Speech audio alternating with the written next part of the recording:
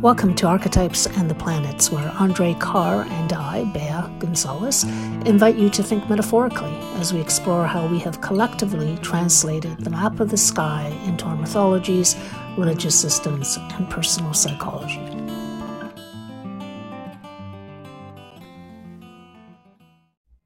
So, Andre, we finished our tour of the planets, and I thought before we started our tour of the signs, we would discuss something that I find is often overlooked in astrology, which are the elements. So the elements being fire, water, earth, air, that are we're all composed. Our planets are in these different elements, and we're sort of composed of sometimes equal parts, sometimes very unbalanced parts. And I started noticing that it really linked very well to Jung's typological system, which is what got me interested, and even more now to the work of neuro-anatomist Bolte-Taylor and her 4 parts of the brain. So I thought we could start talking about it. So first of all, do you, in your practice, pay much attention to the elements, or is this something that doesn't call out to you as much? I definitely do, because you get primary characteristics from the elements that, in a way, supersede the entire panorama. Because when you're looking at planets and signs, you would say that's a level down in a way, and you see this so frequently. This is what I read that Jung had tuned into, even though he wasn't doing actual astrology. He noticed in his practice that the number of people that would walk in the room to do relationship something or other seemed to be linked to the elements a lot more than you would think would be statistically relevant. Right. And you see this a lot. You see,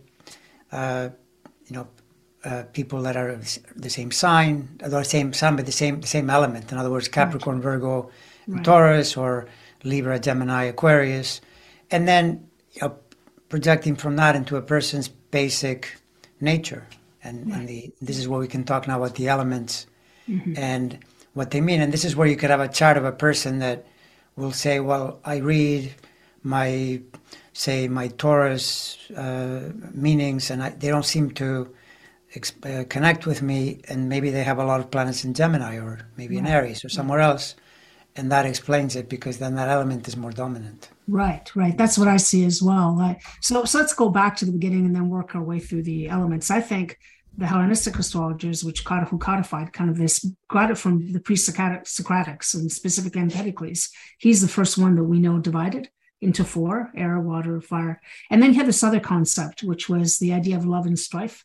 And I think love belongs more to that feminine qualities, the 2 that are considered feminine, which is water and earth, and then the other 2 are more the masculine. And people shouldn't think of love, strife belong to the masculine, and people should understand the strife doesn't mean war, and it means separation, and you need to separate things to understand them, because love kind of mushes all together.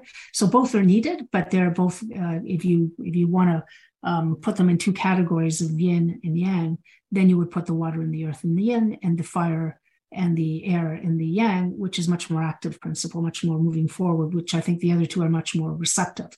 So that's what I think where it all began. And, of course, Jung was a great reader of philosophy, so he probably understood these. So Jung did do a lot of, did use a lot of astrology. The book that Liz Green did, she did a couple on this. She had access to his archives. So let's just work through our way through the elements. Let's start with fire, because that's the spring starts with Aries, which is fire. So how would we talk about fire? Energy. Fire people, for example, they love burning energy. They like going on trips and hikes and canoes and water rapids. I mean, you think of the skiing sometimes. Sports connects to fire as well, if a person is fond of burning energy. And then the associated qualities, enthusiasm, radiance, and you put it in the you're putting it in the the idea of plus, positive, masculine, but not meaning positive good in this case, just the idea that it's an outward flowing energy. So then you also associate the qualities on the downside, where you might get excessive ego, excessive even narcissism, and that the person is so fond of their energy they imagine that everything channels through them, and so then they become less sensitive to other people, which is that idea that you mentioned around water and earth tending to be more receptive, and in that sense fire and air are projecting the energy outward more, right? And it's also, when you think of fire and air, they support each other, for example. So then, because air is in the chart, in any zodiac, air is going to be in trines that are in the aspects that are 369, so sextiles, right? So you're supporting. It makes sense. Fire, if you use air, it'll burn more brightly. If you throw water on fire, that wouldn't work at all. Yeah. Neither does earth. So these categories are pretty solid. But yeah, fire I associate with those qualities, and you notice that they show up in the fire signs: Aries, Leo, Sagittarius. Right. Yeah. I would probably add performance to fire. I find that there's again, because how you want to be out on stage, right? The idea of exploration, performance. There seems to be a natural ability to be comfortable in an area where maybe the water signs wouldn't be so comfortable. It's an expression, just self-expression being very important, which is one component of creativity. But I kind of disagree with people that think that it is all creativity. It's just one aspect of creativity, which is much more on the stage as opposed to on the page, shall we say. So then the next one on our list would be the first, it's just going in the sort of the order of the zodiac, would be Earth. Which is a feminine negative, but of course negative not in the way that the word is usually used, but receptive, like much more receptive energy. So what is that? What is Earth to you? What kind of things come up with Earth? Practicality, security. The notion with Earth is a sense, and you could almost say survival, not in the same way as the watery survival, which is more emotional. We can get to that later, but the idea of practical approaches to things, and almost asking the question, Earth will always ask, if you hear an intellectual argument, okay, that's a really interesting argument, but what's it for? What's it going to do?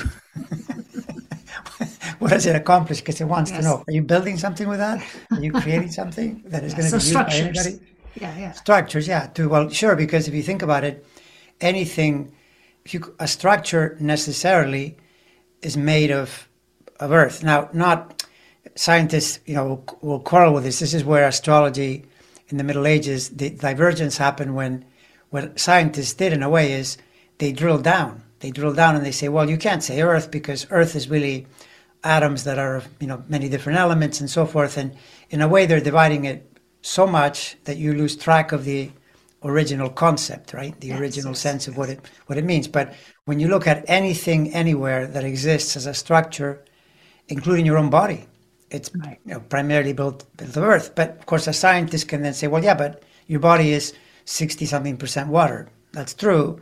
However, where are you going to put that water if you don't have the container? It's a container, absolutely. To put it in, right. Of course. And so that's why it does actually rule something like, if you think of all the body parts that Taurus, Virgo, Capricorn, which are the three earth signs, are associated with. I mean, Capricorn is basically the skeletal structure. It's actually the whole thing holding it up, right? So absolutely. So, and because we're going to tie it to the Jung typological system, we would say that in the typological system Jung devised, fire is intuition and earth is sensation. Makes perfect sense. Yeah, exactly. Which by the way, this is where you would then, as an example, tie some of the teachings that are out there.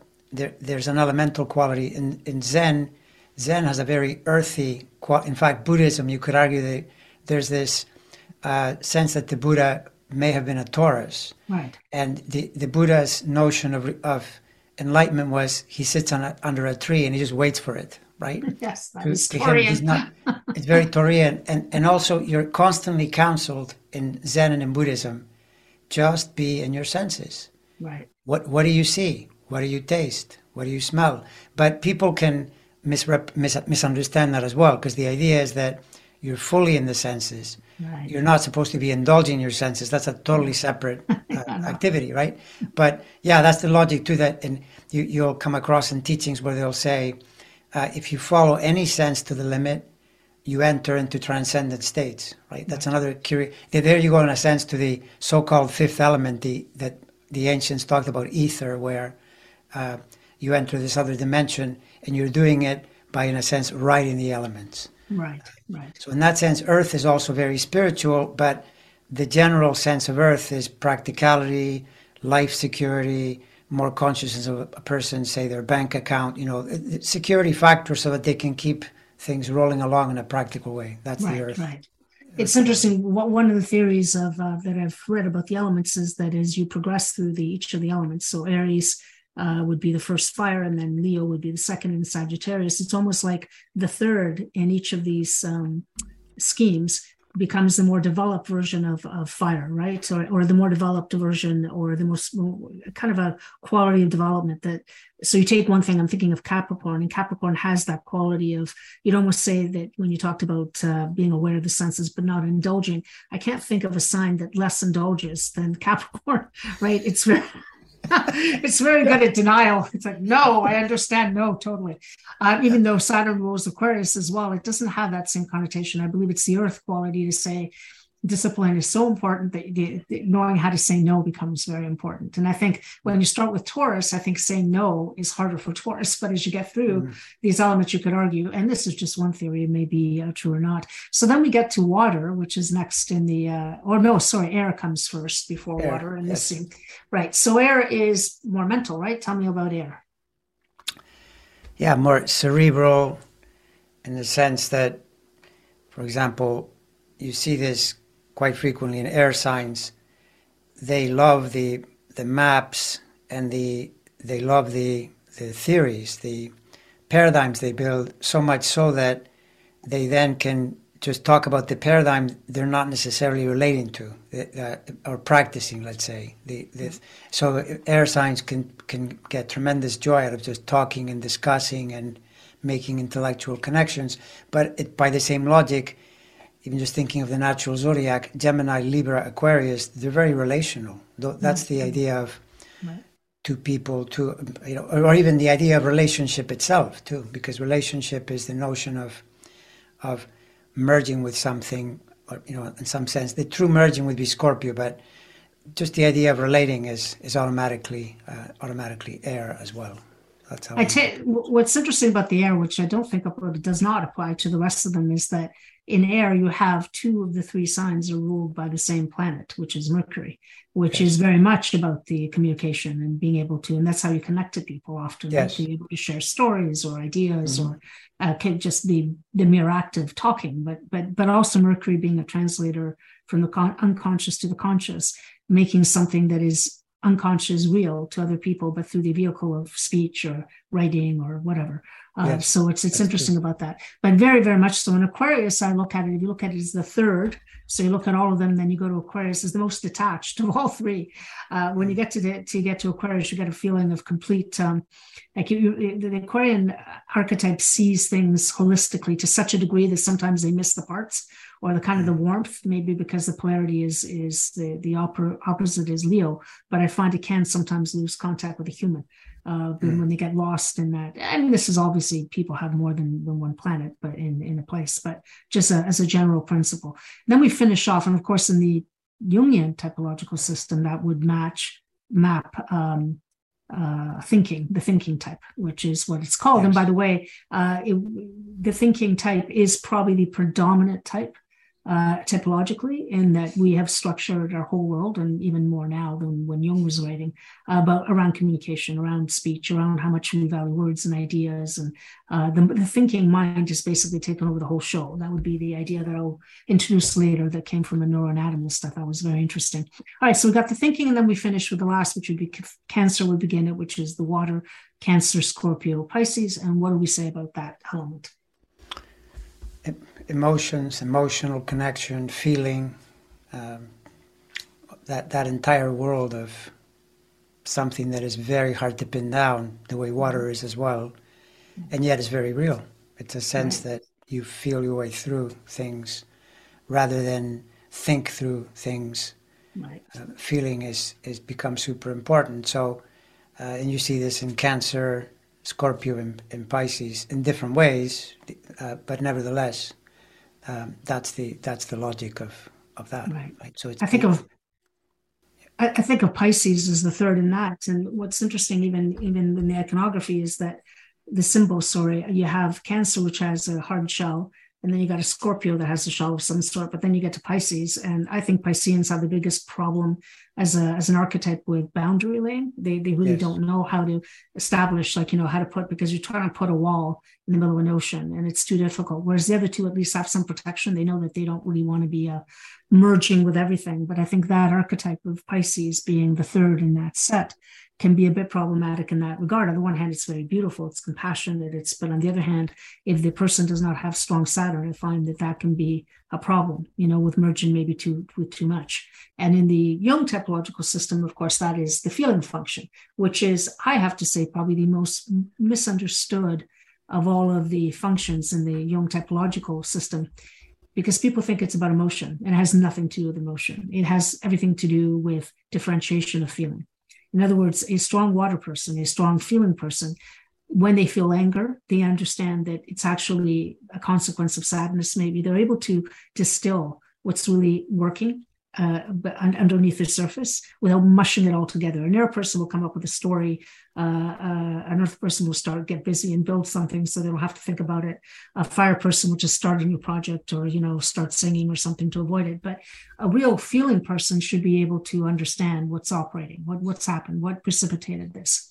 And so to a certain degree, Jung thought that was the one that the people had the biggest problem grasping, because the mind had become, their thinking is opposite. So the mind had become so powerful that you could no longer really access the body enough inside the emotional turmoil that was going in there and be able to say, oh, this is what it really is. This isn't what I think it is.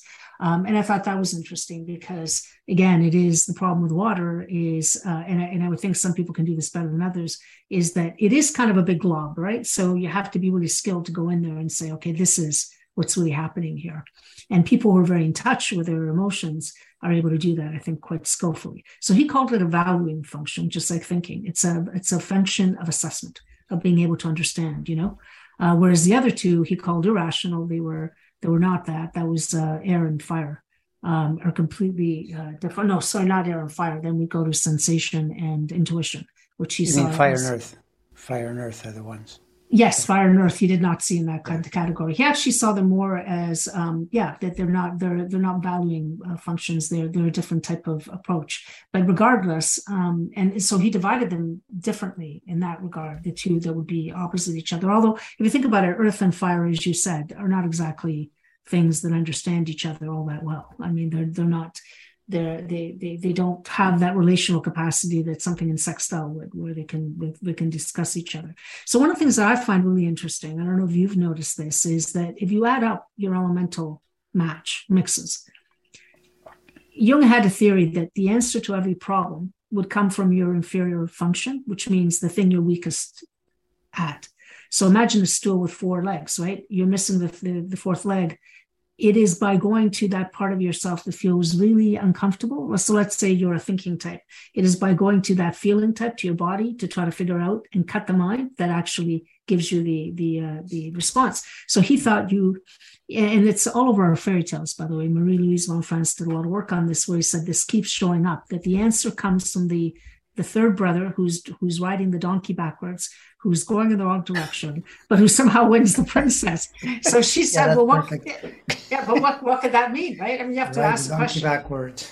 And that's how you find it, yes. So why? And he said, because it's by using the part of yourself that you feel more uncomfortable with that the genius comes through. Because the other part is habituated. If you think about it, this is one thing you're taught a lot in meditation, et cetera, that we're always working on our habitual patterns. So you almost need a lightning strike to come through. And it's not going to come from the things that come easy to you. It'll be the thing that comes that's a bit difficult, that feels foreign, right? But kind of exciting because, wow, I've never danced before. Or I've never thought of thinking my way through this problem. I always just, emoted through it. So that's an interesting thing, because I don't know if you've noticed this, but I've noticed in my own chart, and I've noticed in people's charts that I've looked at, that it is actually true that they tend to overdo sometimes their least prominent, element, like air. Air for me is a good example. I'm surrounded by books, so I spend my life reading, and yet air is one of the least.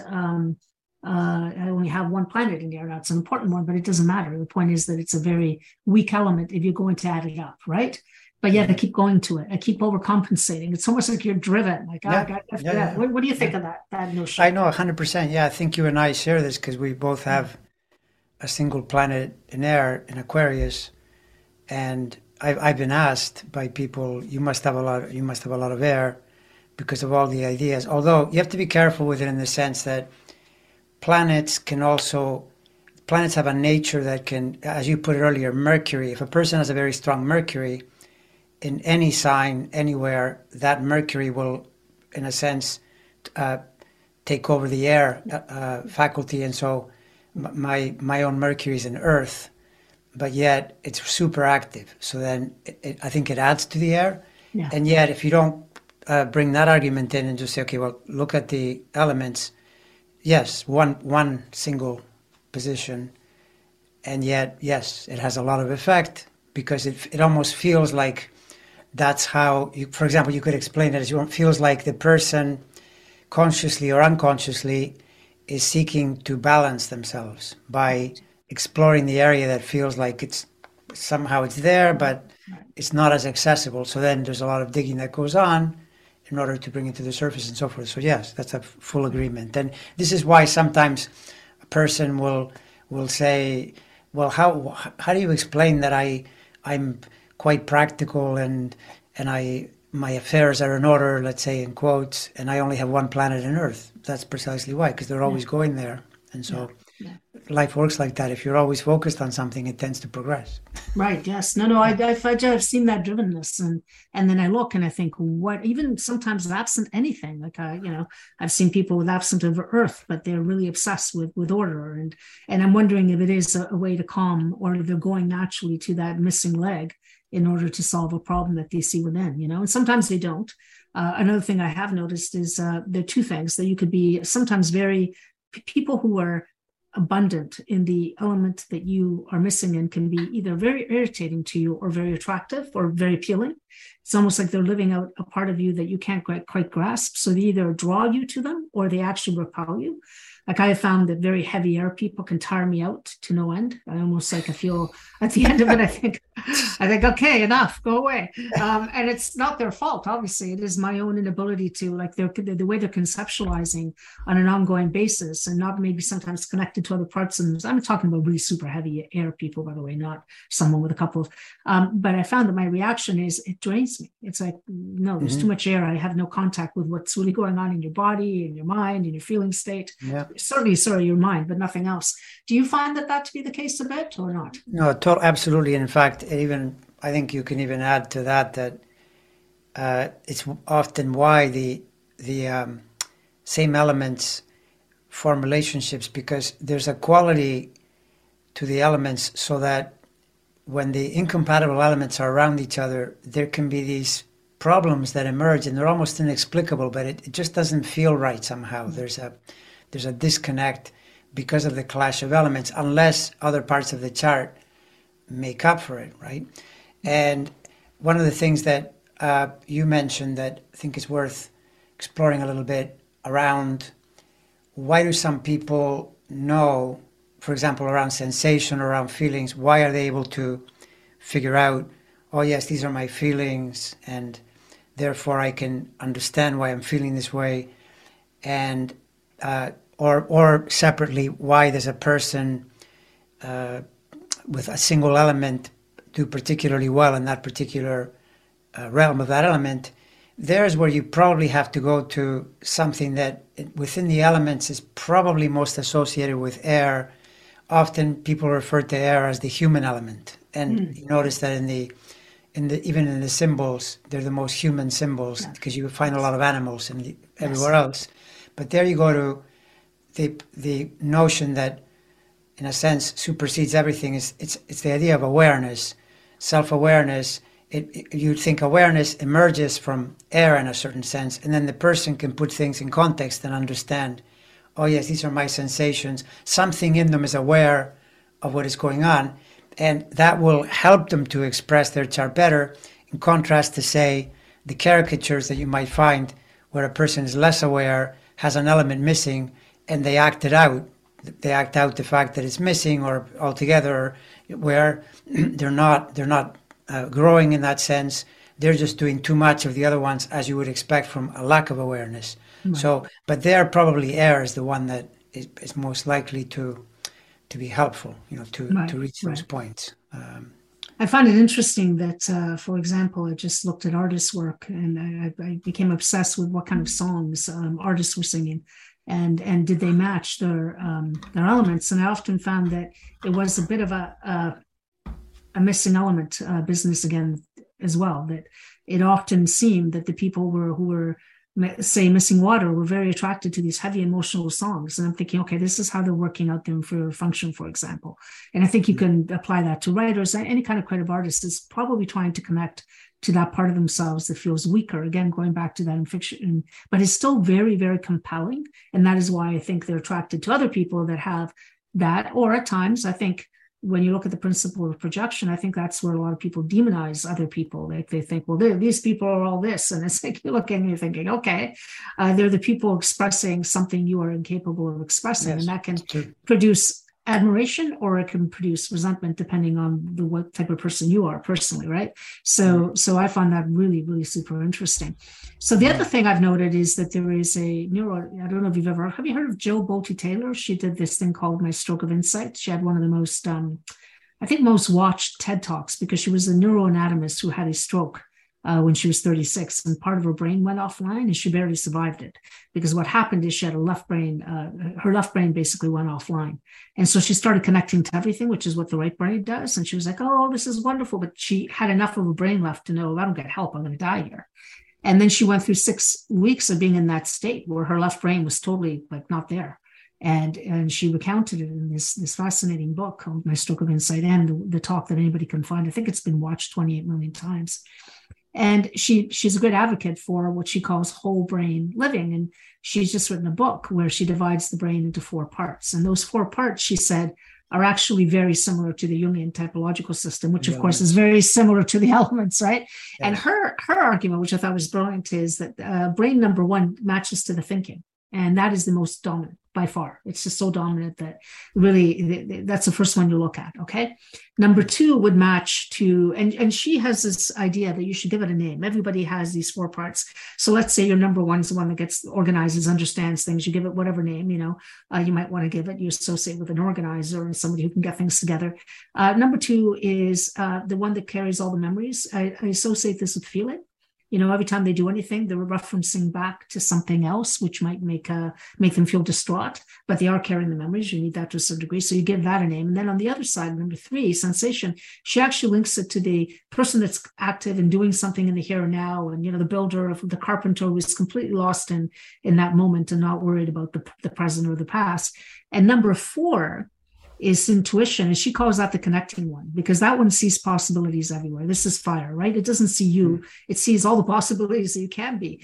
Now, her view is, if you're overworking one of these parts of the brain, right, then you need to ask the other parts what's going on. And I thought it was a very brilliant model, because she said, if you name these and you know enough about the elements or the typological system to be able to understand them, then when you get into a muddle, the idea is not to go to the part that is always like the thinking. Oh, I figured it out. To say the thinking is not getting me anywhere. What does number 2 say for me to do? Oh, memories. This connects to this. What does number 3 say? I should get active in this particular way. I should be building this. I should be, making a meal, whatever. And number 4 connects you to the larger story, to what is this really about in a larger way that has nothing to do with mind, its possibility, its connection, whatever. And I thought, wow, what a great way. And she calls it whole brain living. And what she's trying to tell people is that because we overwork the thinking brain, the human part, as you say, because we've had 2,000, 2,500 years of overworking that to death, right? what's happened is we've basically atrophied all other parts. Now, I would think that if you look at a chart, right, it's going to depend. Some people are going to be very naturally able to go into the feeling side and yes, and connect to the memories and connect to the larger picture emotionally, and others aren't. I mean, I don't know what you make of this. What do you think of her model, with the way she's put it together? No, it sounds like a good model. A lot of these models will, in a sense, resemble each other and point to the elements. And there may be some incompatibilities, but it's going to make a lot of sense because you can't invent, you can't come up with something that is completely different than what humans are experiencing. So yeah, that makes a lot of sense to me. And this is too where it's a little bit like when people talk about the I remember in high school, well, is light a particle or is light a wave? Well, it's a wave and a particle. Yeah. So the elements, they blend into each other. And if you say, for instance, air is the element that thinks, but it's also the element that, in a sense, is connected to awareness as you get beyond thinking, then you could say it's fire that does that. But you could just as easily say maybe the person feels something through their water energy, and then, in a sense, what you're doing is you're connecting everything together. Right. And that's mysterious, and probably fire is the most likely to do the connection, but it doesn't do it by itself. It does it because the other elements are there as well. And this is where it's very hard many times for a person trying to understand these categories, and you put things in boxes, pretty soon you lose the whole thread. Yeah. So whatever you want to call it, whatever that mysterious thing in you is that is able to coalesce things, yes, it's probably fire, I would say, the intuitive puts it all together. But even that requires the other elements, right? You can't get away from the fact that fire by itself is just fire. It's burning energy. And, I wouldn't say that fire is the connector. I think they all connect in different ways. I would say they all connect in different ways. Right, so they're just doing, I think fire has the ability to perhaps have, the way they understand it anyway, to have a glimpse of the future, of possibility. Whereas feeling would be much more beholden to the past, which if you think about emotion, think about feeling, it is actually beholden to the past. You're replaying the script. By the way, you can see this in astrology. On the caricature side, fire, well, Sagittarius, for instance, the ninth sign is very future oriented. The idea of exploration, what can we, how do we expand this? But Cancer, which is the primordial water, in a sense, the first water sign, the most personal, they tend to be people that are, look at our ex-president, you hoard things, you hold on to the past. You're always reminding yourself of how this thing that happened somehow makes you. And so Cancer individuals often have trouble letting go of the house they live in because of all their memories, again, the moon, the past, right? So you see these patterns through the elements as well, as you just put it. Cancer, Scorpio. Scorpio would be, the caricature of Scorpio is the emotion of something that happened in a relationship and the inability to forgive. Revenge. Transgression. So you get, it's like, I will kill you for doing that type thing. So you see this in caricatures, but it also, explains how the elements work. Yeah. I mean, by exaggerating something, I remember Kalman talking about when you have an emotion, feel it in your body and exaggerate it to an extreme and then let go, because then you know what part of your body is clenched. And I thought that was such a brilliant observation. So by exaggerating the qualities of some of these signs and the elements, etc., I think you get a caricature, but you actually get the quality that can be expressed on many different levels and intensities. So I think of, like, if you want to continue the caricature, you get to Pisces, and that's where the victim becomes like, oh, everything is, because they give so much, and then they turn into the victim, the perpetual victim, that something is being done to me. But no, it's like you are not establishing proper boundaries. Because that's what connection really is, so valued, that it's overvalued. Yeah, no, that's totally true. With when you are so open that this is the biblical that line in the Bible that says, "Be gentle as a dove and wise as a snake," because in the world, if you are too open, people take advantage of you. It's just the way it is, and then that's the idea of you create a boundary. Which Pisces doesn't have any boundaries, right? So you need an earthy quality for boundaries. Earth, especially Saturn. No, don't cross through there. Right. And so, and by the way, there are plenty of Pisces people that have very good boundaries, and there will be Taurus people or Capricorn people with very poor boundaries because of the way maybe there's Pisces there, or maybe there's a disconnect on the water element and so forth. So this is where that astrology is very rich and can become incredibly complicated if you don't look at everything that is there in the chart. Yeah. Right. And so the idea really here is to just talk about one aspect of it. And of course, then there's so much modification you do with a particular chart. There's no question. But in terms of understanding why you're driven to interpret the world, let's talk about what lens are you interpreting the world by? It's a very different thing if you're interpreting through the air lens and sit down and rationalize your way through an issue than if you're interpreting it through, let's say, water, where you're basically feeling the issue and getting lost in your memories and getting lost and by the way, both of them can solve a problem, and both of them are very lousy at solving a problem. It depends on the problem. So Joe Bolte-Taylor's idea is you need both. You need to say, okay, how do I first do it? You need four of them, actually. You need the four brains. You need, okay, first I work through it there. And she said most problems get unresolved because people get stuck.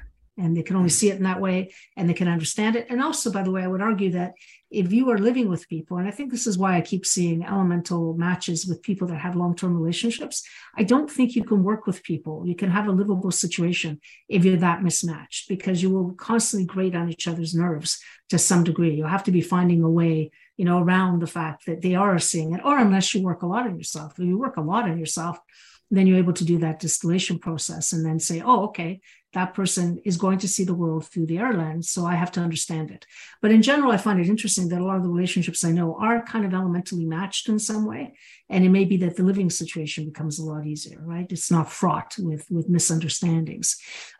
So in terms of the inferior function, though, and how we work with that missing leg, I guess this is what you would do in a consult, right? Because someone may come to you and you see that they have a lot of water, and you probably tell them, hey, listen, you need to bring in Saturn in here to do a little bit of work on your behalf. And talk to me about how, if in an actual, because of course you're a consulting astrologer, I am not, in an actual situation like that, what would generally be your, I mean, of course, it's going to depend. So this is speaking in generalities, but what would be some of the solutions for each one of the elements? Let me go one by one. So someone has a real lack of fire. How do you get the fire going in the person's chart when they what would you do? What are some of the things you would look at to get it going? Well, fire. You mean if they're lacking fire, or they're not connected? Yes, if they're lacking fire. Right. So fire, energy. So this is where you remember that Jonah Hill movie where I think he's probably an Aries. That's my feeling about that Stutz character. That's, yeah, okay. Right, and he says to him in a very primary way, he says, just raise your life energy, increase your energy. This will tend to immediately do something for you in terms of feeling better, which, by the way, now feeling better sounds more like a water factor in a person's makeup, and yet he's saying, look, if you just raise energy, that's a major step in terms of realizing what's happening, being able to do things, and so forth. So that's typically the fire advice, so to speak. And then the notion that fire is a kind of enthusiasm, a sense of feeling the life force. And as soon as a person feels energy, they typically know what to do. They'll be interested in whatever they're interested in, and they'll do it. And it also links to the idea of intuition as to what the next step might be. So that's the logic with fire. And I would probably say I tilt that way as a general connection with people anyway, because I happen to have a lot of fire. So that happens to be my filter. And it's possible that, yes, it's true that if I'm working with a person that is all water, hypothetically, right? It might be a little bit tricky because they might say, what is all this fire energy? What are you talking about? So that's just to say that in a way you could argue that it may be that water is very important when counseling in terms of the receptivity. Water and earth, let's say, sense what is there before you speak or before you say anything. Otherwise, in a way, it's your message, even if it's a good message, it may not align well with that person. But anyway, back to the beginning. Fire. Yes, fire. Yeah. Energy. Okay, just get it going. So what about Earth? So a person comes, they have no Earth, they're impractical, they can't organize their lives, they're having issues. How do you get Earth online? What do you tell them? Earth, obviously practicality, but Earth is a, shifting again to this thing of the Zen view of life is Zen is very Saturnian in a way. It has this quality of what are you doing with your time? But they're not telling you, Zen people don't say, well, you should be making lists and organizing your time. No, they're saying, be in the moment, be present to your life. That's a very earthy way to be. And when you're present to what you're doing, again, it can solve a lot of problems because you will get insight into that, which is an air, usually faculty, or you'll feel the enthusiasm sometimes to move forward and so forth. So it's the idea of being where you are. That's an earthy quality. So that would be the connection for Earth. Right. So now we move to air. How the person comes to you, lots of water, lots of earth, no air anywhere. Lots of fire perhaps, but there's the air is totally absent. What would you suggest as now this is going to be difficult for you, maybe, or more difficult. Yeah, right, because it's not my element. No, right, but you looked at me and I thought, oh, he's thinking about this one a bit more. Yeah, I'm thinking what I would say. Well, yeah. I think with air, well, in a way, in fact, I do this a lot. I'll say to people, one of my go-to phrases is I'll say, well, think about it, meaning think about this. So air is logic. In astrology, the word logical is inside astrology. So people should realize that there's a logic. Yeah. You try to put things together. And at the same time, you can think about something and it can ring a bell, so to speak. Oh, yes, okay, that makes sense. And at some point, you also want to realize that the thinking is what leads you to being aware of the thinker. Like the idea of awareness, which is above thinking, which in a sense supersedes itself, so to speak, right? So all those things kick in around why do people do things like meditation, forms of self-awareness. That's a brainy thing. It's something that you're doing. People always say, well, I can't meditate because my mind is like a monkey mind. All I notice is that I'm thinking. Well, the answer to that is you apply Earth probably, and Earth is the idea, I'm going to practice, I'm going to show up, I'm going to learn about this, I'm going to make it a task. And then you practice until you create a bit of a gap. Something in there realizes, oh yes, my mind is thinking. And then you question yourself, well, who's noticing that?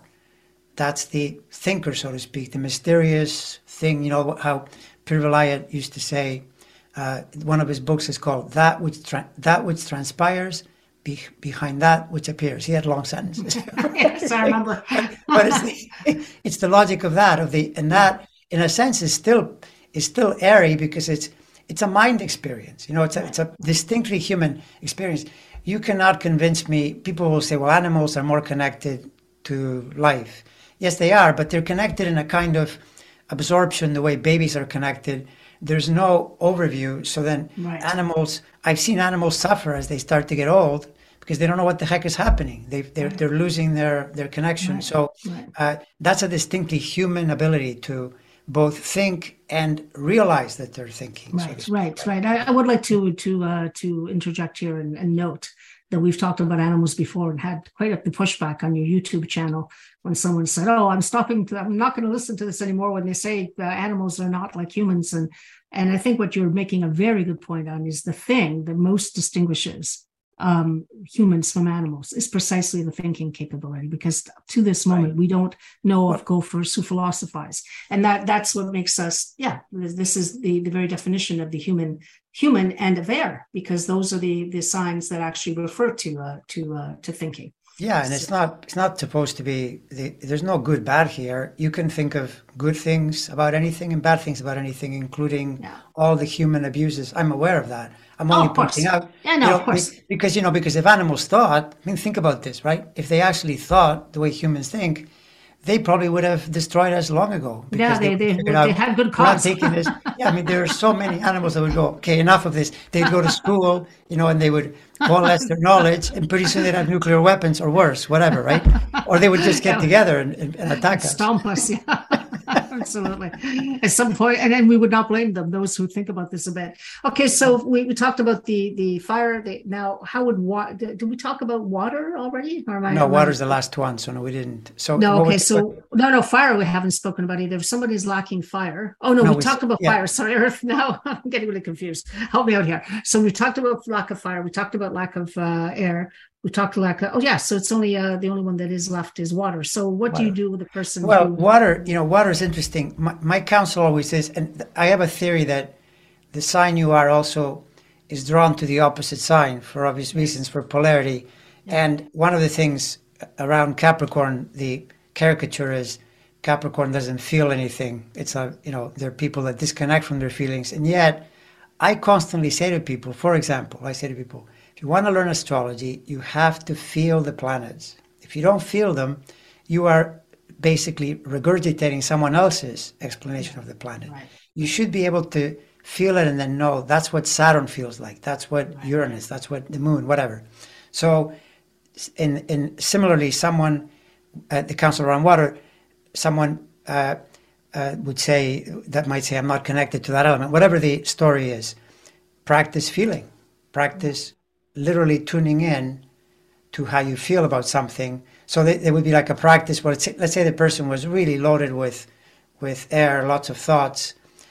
As you said earlier, behind that, there's always a feeling. Why is there a memory in the first place? Almost always the reason your brain stores a memory and not something else, because there could be this long tape of everything that's ever happened to you, and there are all these places with memories, and there's typically a feeling connected to it that entrenches it, right? So then being aware of that is really powerful, because again, it helps you to understand how you are, what you're about, and so forth. So that reminds me a lot of the talks that Pema Chodron does and others like her who are always saying that really what causes the major problems are the fact that we have events that then link back to early events prior to the time that we had language. So we didn't know how to, and so you're almost going on, and this is a water idea. I think of fishing. You're going fishing for those original moments in time where something got trapped. You didn't have language for it. You didn't have an understanding. If you're 3 or 4, you have no idea what's going on. I actually just wrote a piece today that relates to a memory I had, a very early memory that then related to something later. And I thought, that's what you're doing. And often it's working so underneath the surface that to retrieve it is really quite difficult. It takes concerted effort. And of course, there are a whole bunch of people that don't even believe in this stuff, say, that's nonsense, so why even go looking? But when you're working with modalities that try to help you with trauma, one of the things you're constantly doing is finding the original trauma. Go back to the original trauma, because if you can unwind that one, anything afterwards actually is helped along the way. It's almost like it's always going back to the resolution of something that happened so early on that you just couldn't do anything about it. So I think that actually speaks very well to it. Okay, well, I think we've covered all 4 of them. I do think they're very important, and I do think possibly because I read so much about Jung and he's central to the way I look at things, that he created this typological system that was then used by Myers-Briggs and adapted to many places. But actually, I think it's a really useful thing to be watching that in your own chart. And then, of course, through transits and progressions, things change, right? You can enter a period where you can actually morph, when I had my progressed ascendant through Aries, well, that actually allowed me to be a bit more fiery in different ways that I wasn't prior or after. So you go through moments when you can adapt, but it's something that I think people should pay more attention to in general, I think, when you're looking at a makeup of an entire chart. So I think this might give them some ways to look at it, which is what this whole thing is about. One thing that I could mention, by the way, that just came to me now is that in the Sufi teachings, they have this practice where you breathe for a few minutes every day to balance the elements. So that in that particular explanation, when you breathe through your nose, in and out, that's earth. Right. When you breathe in through your nose and out through your mouth, it's water. Oh. When you breathe in through your mouth and out through your nose is fire. And when you all mouth is air.